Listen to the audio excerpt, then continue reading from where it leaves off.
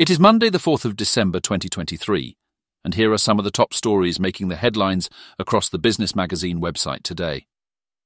In a spectacular celebration of regional enterprise, the first ever Hampshire Business Awards recognised the county's most outstanding businesses and entrepreneurs. Hosted at the Farnborough International Exhibition and Conference Centre, the event gathered close to 500 guests to honour nearly 100 finalists, selected from a competitive pool of over 260 entries.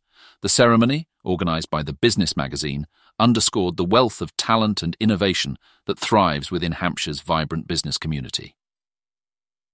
In a strategic move to strengthen its corporate governance, Cornish Lithium, the frontrunner in establishing the United Kingdom's first lithium mine, has welcomed new expertise to its board with the appointments of Adam Howard and John Raymond as non-executive directors.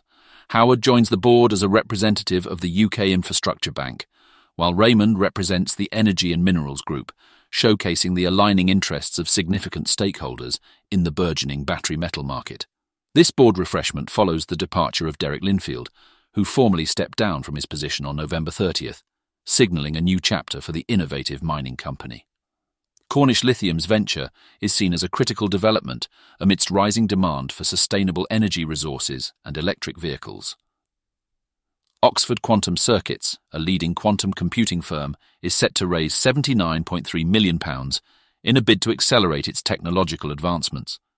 Partnering with the Japanese venture capital fund SBI Investment, the company anticipates finalising this significant funding by the first quarter of next year. The Series B funding round attracted contributions from key investors, including Oxford Science Enterprises, University of Tokyo Edge Capital, Lansdowne Partners, and OTIF, marking a pivotal step for the UK-based quantum computing innovation. That's it for today. For more, visit thebusinessmagazine.co.uk. We are back tomorrow. Goodbye.